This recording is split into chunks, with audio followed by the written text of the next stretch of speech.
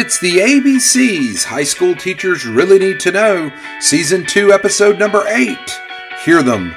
Remember to like, comment, and subscribe or buy the books on Amazon.com. So, how's the semester started off for you? I know it's always amazing how just honestly, no matter if it's one day or 2 days or 2 weeks or 2 months, getting kids back, and I know most of us are back in the classroom, getting them back into the swing of things and in the school mode. We always feel like we're having to drag a little bit, but that's okay. We sometimes have to drag ourselves, and understandable. But I do hope it started off just incredible for you, and your kids are back learning. I do know for me, no matter if it is a day or 2 days or 2 weeks or whatever, as I said a second ago, it's always good to be back with them. I always know that I'm doing what I'm called to do every time they're gone, and I'm glad to see them back, and it's just really special. So yeah, I hope that your semester and your January has just kicked off in such an amazing way. Now this episode, I have to tell you, this is an episode that has been a challenge for me to kind of put together, and I've actually been trying to work this into the podcast now ever since we began, all the way back in the beginning of the first season. And of course, in the first season, the podcast follows the book in which carries the same title, the primary book from which all this came, and that's the ABCs, the high school teachers really need to know. And so I'm kind of locked into those episodes for the first season, as of course I'm not now. But that was kind of tough because the first season, and of course the book as a result, I didn't have a devoted episode to this topic, and I knew I wanted to work it in. And of course this is such an important topic that I've kind of weeded it into not only the episodes but also the book itself. There's just not a devoted chapter to it.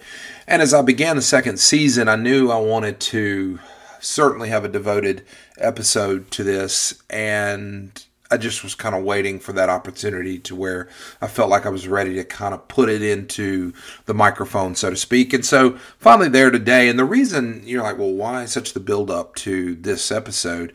Well, you know that all of these things that I'm communicating to you episode wise are absolutely important to me. And honestly, the recipe to what it means to be a successful teacher that in turn creates successful students and people for that matter.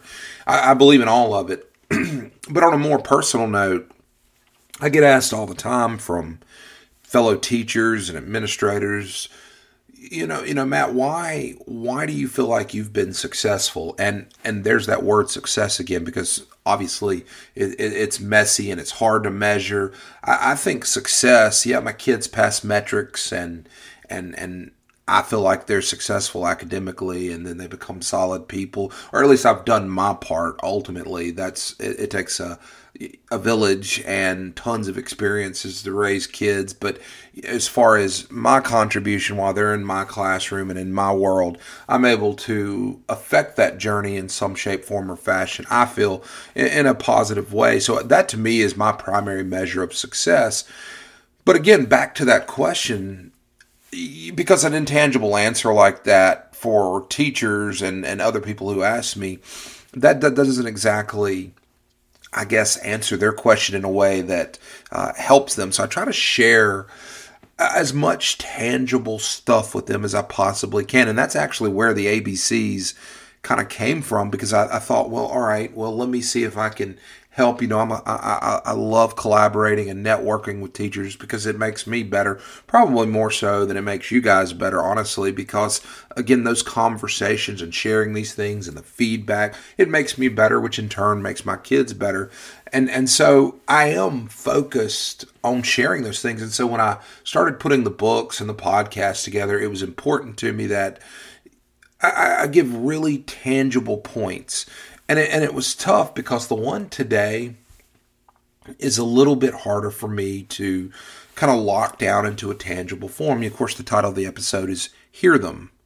Well, who are we hearing? Well, first of all, I think hearing those that you share your life with, not only, excuse me, in a professional setting, but in a personal setting, actually being present and staying locked into those that you're serving or sharing this life with. I think that's really important in general. Don't walk through the motions, and don't just go through the motions and be a passenger in life, I guess is the best way to say it. And again, that's more intangible. But what I'm actually saying is I'm talking about here are your students. And that may be unclear as far as what I'm trying to say. And again, I told you I might ramble a little bit, and I am, and it's because I'm trying to come up with the words. Like, I have written down what I want to say, at least some key points. But when it comes down to it, it's difficult to explain. When people ask me why I'm successful as a teacher, I think one of the most important answers that I give a lot is I really feel like I do a pretty good job hearing my students. And I learned a long time ago, just being completely honest, when teenagers especially want to talk, it's important to listen. I really do.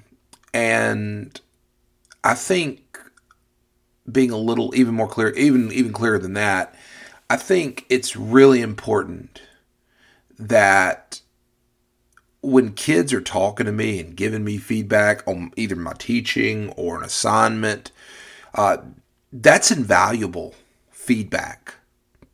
I listen to them, and sure, teenagers, like all people, they exaggerate and they're dramatic and they're not always truthful, and we know that.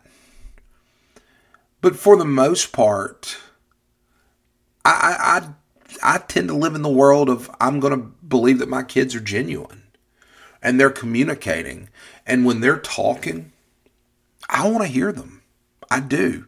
You've heard me say things like, for example, a couple of weeks ago in the Chase the Right Metrics episode, I talk about measuring your classroom in smiles and those kinds of things. Well, that should kind of give you a preview of how important it is, I believe, as a teacher, as a coach, as just a human being in this world, to listen to the kids. I think that's important because they have a perspective and they have some real insight to provide you, particularly as a teacher. And I think it's important to listen to that. I really do. And you also know that I place a huge, as do many, but a huge emphasis on the importance of relationships with kids. Inside and outside the classroom, I talk about being present, going to their events and clubs and activities, sports, in addition to your role in the classroom. I think all of that's super important to building a relationship. And of course, relationships lead to the successes that you have in the classroom. Relationships allow you to push kids in a healthy way. They really do. And so relationships are absolutely crucial. And if you take a qualified teacher, an effective teacher who can build relationships, the sky's absolutely the limit. You can accomplish so much with kids. And so relationships are important. So why am I telling you something that you've heard from me and countless others probably your entire career? Well, because I think an important part of building relationships is for kids to feel like you listen to them. You listen to them. And I don't want to sound like a counselor or a psychiatrist or whatever in this episode, but this is my podcast. This is our podcast. I guess I can say things and give you opinions, and I'm going to give you this opinion. I feel like a real part of the problem that we're facing in our world, and certainly in our education system, is no one actually listens to the kids. And listens. You know, they're facing troubles and challenges that you and I never had to face, and technology has given them just, and then the breakneck speed of the change in the world because of technology has given them unparalleled access to our world, and has sadly given the world unparalleled access to the kids, right? Or showing them the world, but shows them to the world. And the same is true for us. And I think that that's just one example of the countless challenges that kids are facing, and it's different than what you and I had to experience. Some things are certainly the same, and the challenge of growing up is still the challenge of growing up. But I feel like, to be honest with you, that it's different for them, and it's challenging. And I always feel that, again, it's an opinion. You can agree or disagree, but I feel like the world is so nuclear right now, and kids are exposed to things, and they go through things that we just simply don't relate as well to as a generation or two older than them, maybe more. And so I feel like if you're going to build relationships, it's important to listen to kids. So going back to the original question, and that's how do I feel like, or why do I feel like I've been quote unquote successful? Well, it's because I'm intentional about taking the time to listen to my kids. When they come in, I put my computer away, close it, or step away from my desk. When I'm on the sidelines coaching, if a kid's having an issue, I listen to what they have to say. And I try I try to focus on being empathetic and a soundboard for them, a resource as they need it. I don't want to bury them with my advice, in which a lot of times, honestly, my advice is outdated, or it can't really help them because my experience is different from them. I've talked about this before, but a lot of times it's a problem of relating. Their problems don't seem to relate to us, just like we struggle financially and have to figure things out there.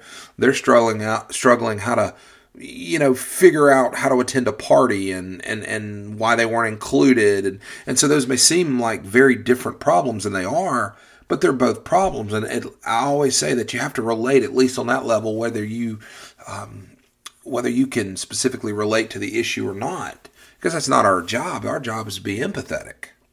So anyway, I think hearing kids and having them feel valued as a result.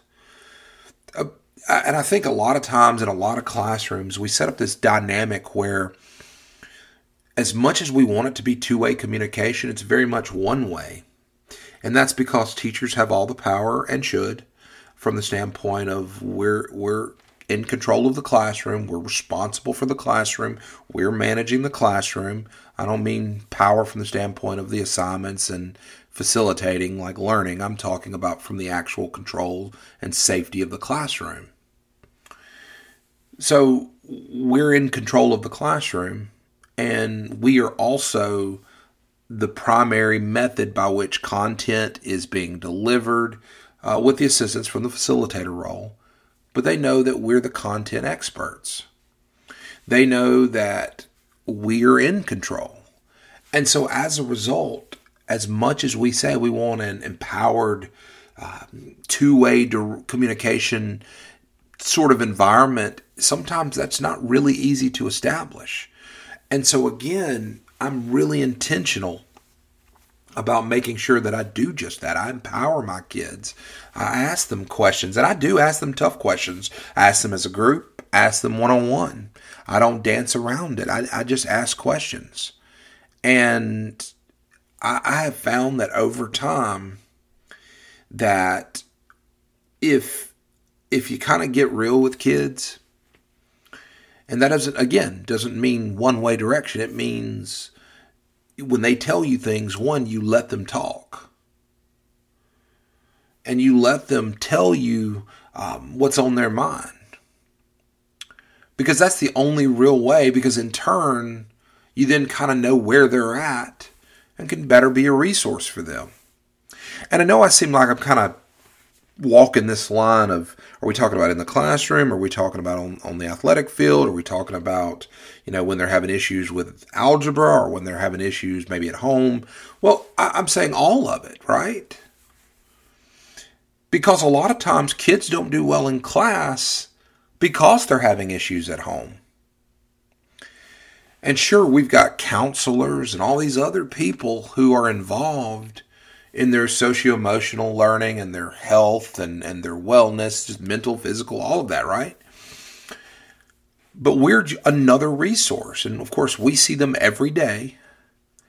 And it's important that we invest in them by listening to what they have to say.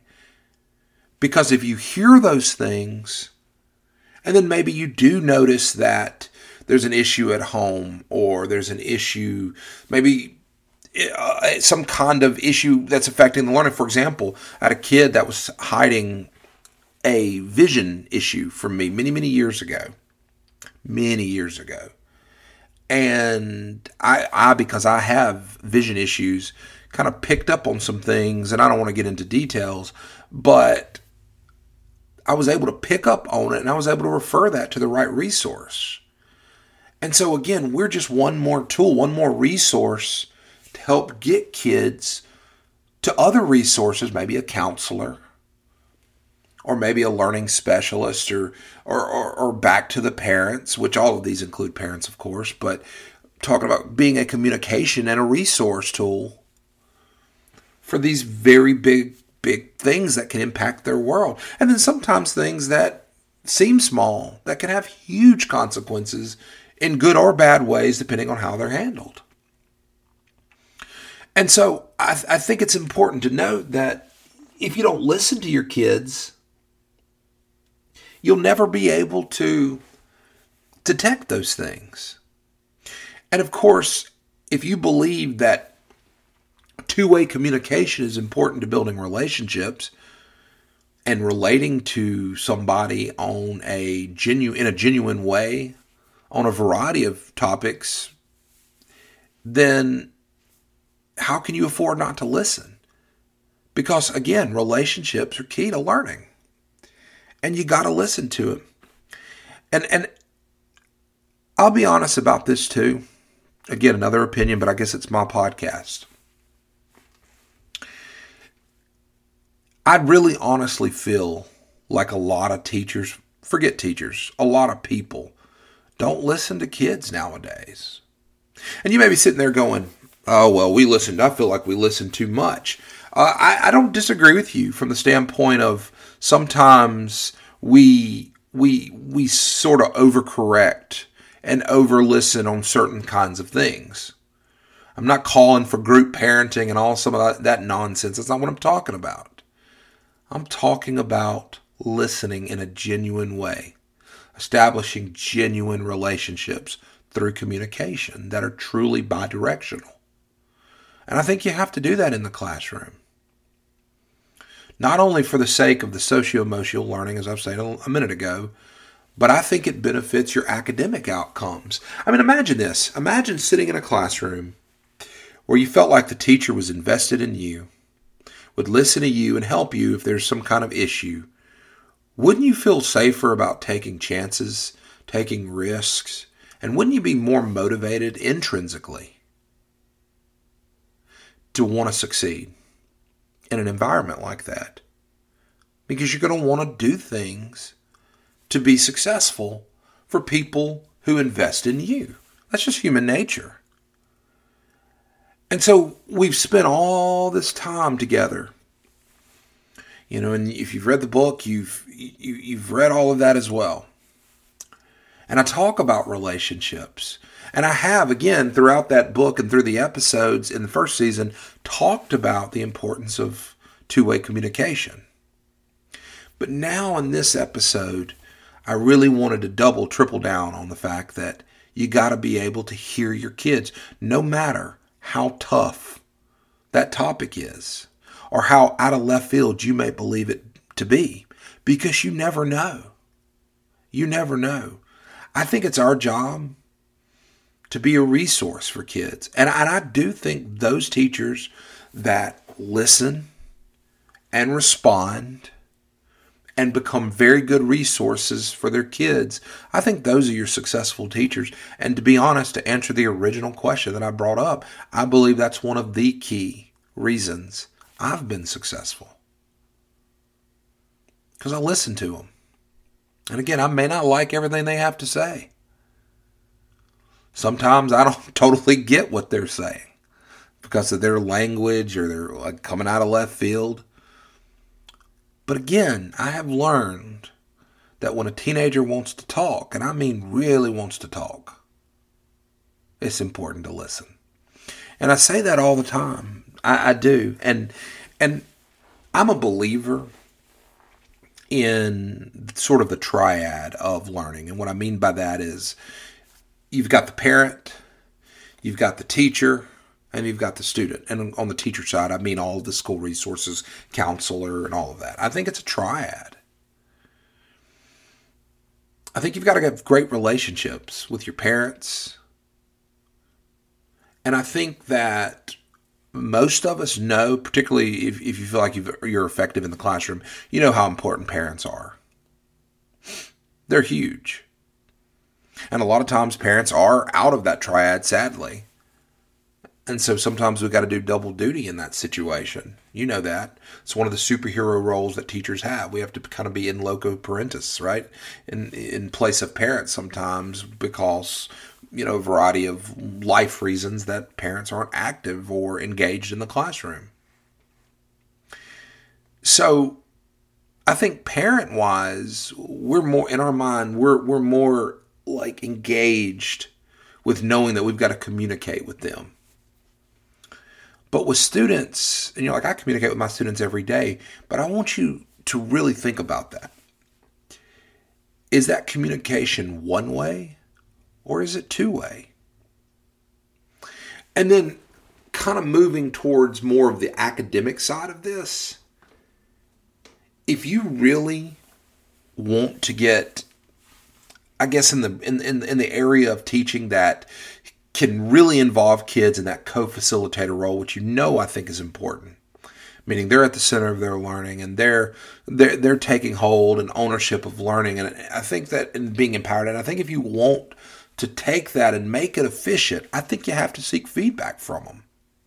What's wrong with sending out a survey on what they thought about this unit, what they liked and what they didn't like, or how they think you're doing? I think that's important feedback. Now, you've got to remember, feedback, like any feedback, is going to be slanted. It's slanted from their experience. And so you have to be reflective enough and thick-skinned enough to allow them to do those things. I mean, think about it. They have to sit in your classroom every day. And we already spent a lot of time talking about how we don't really relate to them from the standpoint of the specific problems that we have. We relate because we're human. We all have problems and things we worry about and things we get sad about and happy about. But at the end of the day, there's this relational issue because obviously they're significantly younger than we are. And so if you're sitting in class with them every day, why would you not take the time to get information from them? Because you just can't be in their shoes, empathetic from their perspective as easily because of that age gap and experience gap. And so I think it's important. And also, a lot of times, you ever told a joke that you thought was funny and you told it to somebody and it hit the floor? Well, a lot of times it can go like that when you're designing things. You're like, oh man, the kids will think this is really fun. Or this will be really efficient. And then it is either not efficient or maybe it was more efficient than you thought. The point is that why not seek insight from them? Hear them. So let them give feedback. And I think that's part of the give and take that has to be there in every successful classroom. And like I said, if you formulate those relationships, and one of the key parts of building that relationship that's full of trust is to have that two-way, true, genuine two-way communication with your kids. And if you have that, and when things, as a result of things we can't control, life gets in the way, they have some major problem or they're really struggling, and so that conflict or that issue crops up, you're better prepared to deal with them.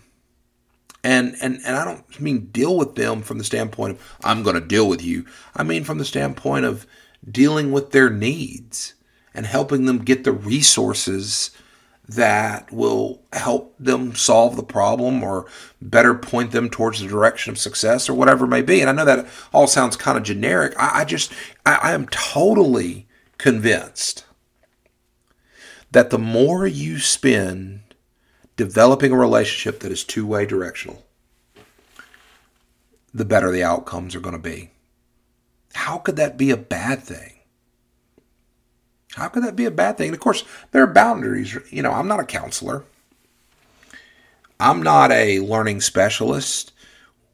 If a kid's struggling with, say, for example, a learning disability of some kind, that's not my area of expertise.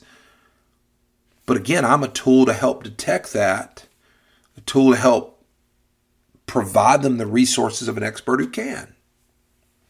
If a kid's upset, maybe being bullied or something, I'm just a tool to help point them towards the direction. Another resource, if you will. Sometimes we can solve the problem. Sometimes we can't. So I think that's why it's important to be a key resource. So when people ask me, what makes me successful? Sure, I've got a couple of things that I'll talk about, but always in the top three is I feel like I hear my kids. I really do. I feel like I hear them. And I can tell you this, no matter if it's true or not, kids in general don't believe they're listened to. I'm just telling you. That's their perspective. And again, I'm not saying that's right. I'm not telling you that's wrong. But I'm telling you it's that perspective. And so imagine if they feel like you listen to them and you can be a resource for them.